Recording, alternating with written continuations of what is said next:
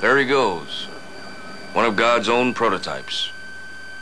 A high-powered mutant of some kind never even considered for mass production. Too weird to live, and too rare to die. Welcome to episode 61 of the Digital Freemason Podcast for the week of, September 17th, 2007. I'm your host, Scott, and I'll be taking you along on my educational adventures through the world of short sonic education. So, it's been quite a while since I did the last podcast. I think it was the end of July, somewhere around there. So it's been what was supposed to be a pretty quiet summer turned out to be more than just a little bit crazy. But all in all, I've recommitted to trying to get these out on a more regular basis. And one of the things I'm doing is actually moving it over off the King George website onto its own standalone website. So here over the next couple of weeks, I'll be chipping away at that. So if there's technical glitches or that sort of thing, I'll be working to try and get those all ironed out. And you may see some erroneous feeds come up in your podcast catcher, but we'll work to get those out. If you have any problems with that, by all means, give me a shout. My email address will be podcast@thedigitalfreemason.com. So, and I'm looking to do some other things on that website, a little bit more educational type stuff. So that's about all that I have to say on that. But this week's piece comes from, I'm not sure where it came from. It just sort of slipped through the cracks and into my lap, and talks about the importance of ritual work. And it's sort of one of those things I've always sort of been trying to balance in my life as to exactly how anal does one have to be in order to get ritual work done right. Some people I know like to have it letter perfect, and there's been talking with fellows after they've done a long piece and said, oh, you know what, I flipped those two words, or I put one word in that should have been a different word, and they said I didn't quite get it all right. And I guess to those guys, they are letter perfect is what they're striving for.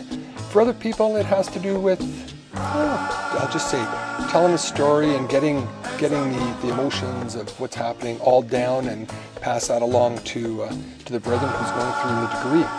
So somewhere in between is probably the majority of us when it comes to how we get things done. But anyway, this piece is called The Importance of Ritual Work, and I don't know who its author was, but I think it gives a good little bit of advice. It's just a quick little piece, but I thought maybe it would be a good thing for me to sort of get back on the bandwagon and get these things rolling out on a regular basis. So here we go.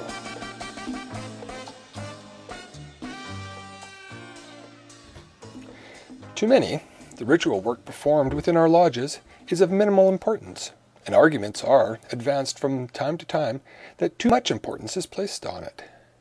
It is certainly true that the ritual is not the most important aspect of our craft, but it is basic to the genuine understanding of our mysteries. The ritual is the fundamental vehicle by which we convey our secrets and hidden mysteries. It is by means of the ritual that we communicate the symbolic legend and the allegories of our teaching. It is necessary to our craft as a musical score to an opera or a playbook is to a football team. Indeed, parts of our ritual in use today are as ancient as the craft itself and have been preserved with little change from our earliest recorded history.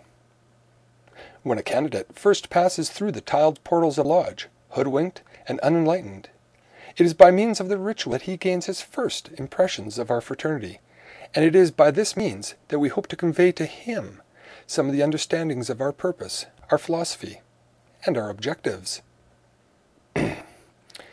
If our presentation is mumbled or garbled, delivered without expression or meaning, or constantly interrupted by prompts from the secretary's desk, it might be just as well or better to have handed him a book and say, read this, because we don't have the interest in communicating it to you in such a manner that you can readily grasp. I often wonder to what extent lodge attendance is a reflection of the quality of the work done within it. It stands to reason that a brother who is not holding an office and thereby participating in the regular ritual work is going to become extremely bored if he has nothing to look forward to but the reading of the minutes and the passing of the bills. if he must also suffer through the constant repetitions of shoddy openings and closings and half-learned pieces of work? What inspiration can there be for him, and how can we, as an organization, hope to compete for his time and support against the worthwhile endeavors where he may feel his time might be better spent? The ritual, being our prime means of communicating our mysteries, ought to be an inspiration and an invitation to us to delve deeper into the symbolic aspects of the craft. Yet, so often our work is recited without us even understanding its meaning or of the words that we are using. It becomes obvious, when words are constantly mispronounced or emphasis put in the wrong places, that the brother doing the work has no real understanding of what he is saying. The work to him has no real meaning, and therefore it becomes mere form and ceremony, and without purpose. Good ritual, learned well and delivered with expression and feeling, conveys the essence of our order to our candidates. It demonstrates pride in our lodge, and serves to stimulate us to look deeper into the symbolism that it contains. Let us not, therefore, underestimate its importance, recognizing at the same time that Freemasonry does not begin and end there. So, bada bing, there it is. Like I say, a quick little piece on ritual work. And I know personally for myself, sitting in my lodge and going and visiting with other lodges, that, man, I'll tell you, when work's done crisply, it sure is a treat to behold, and you come away with just that little bit extra excitement about what the evening had to hold.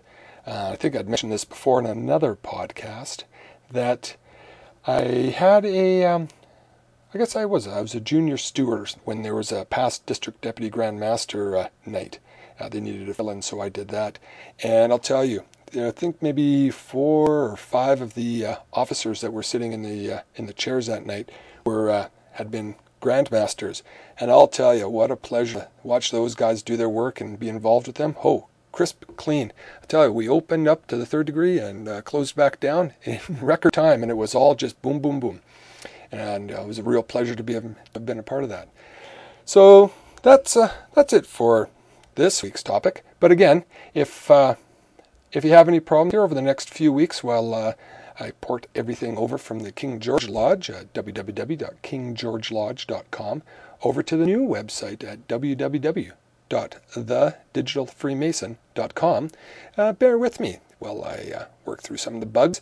And if you have any suggestions as for things that you would like to see or hear in future podcasts, by all means, let me know.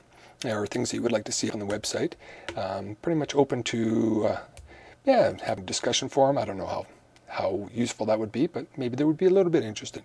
Give me a shout. As I say, podcast at thedigitalfreemason.com. So until next time, hopefully next week, I've been your host, Scott, and I've enjoyed our time together. And be sure to keep the shiny side up.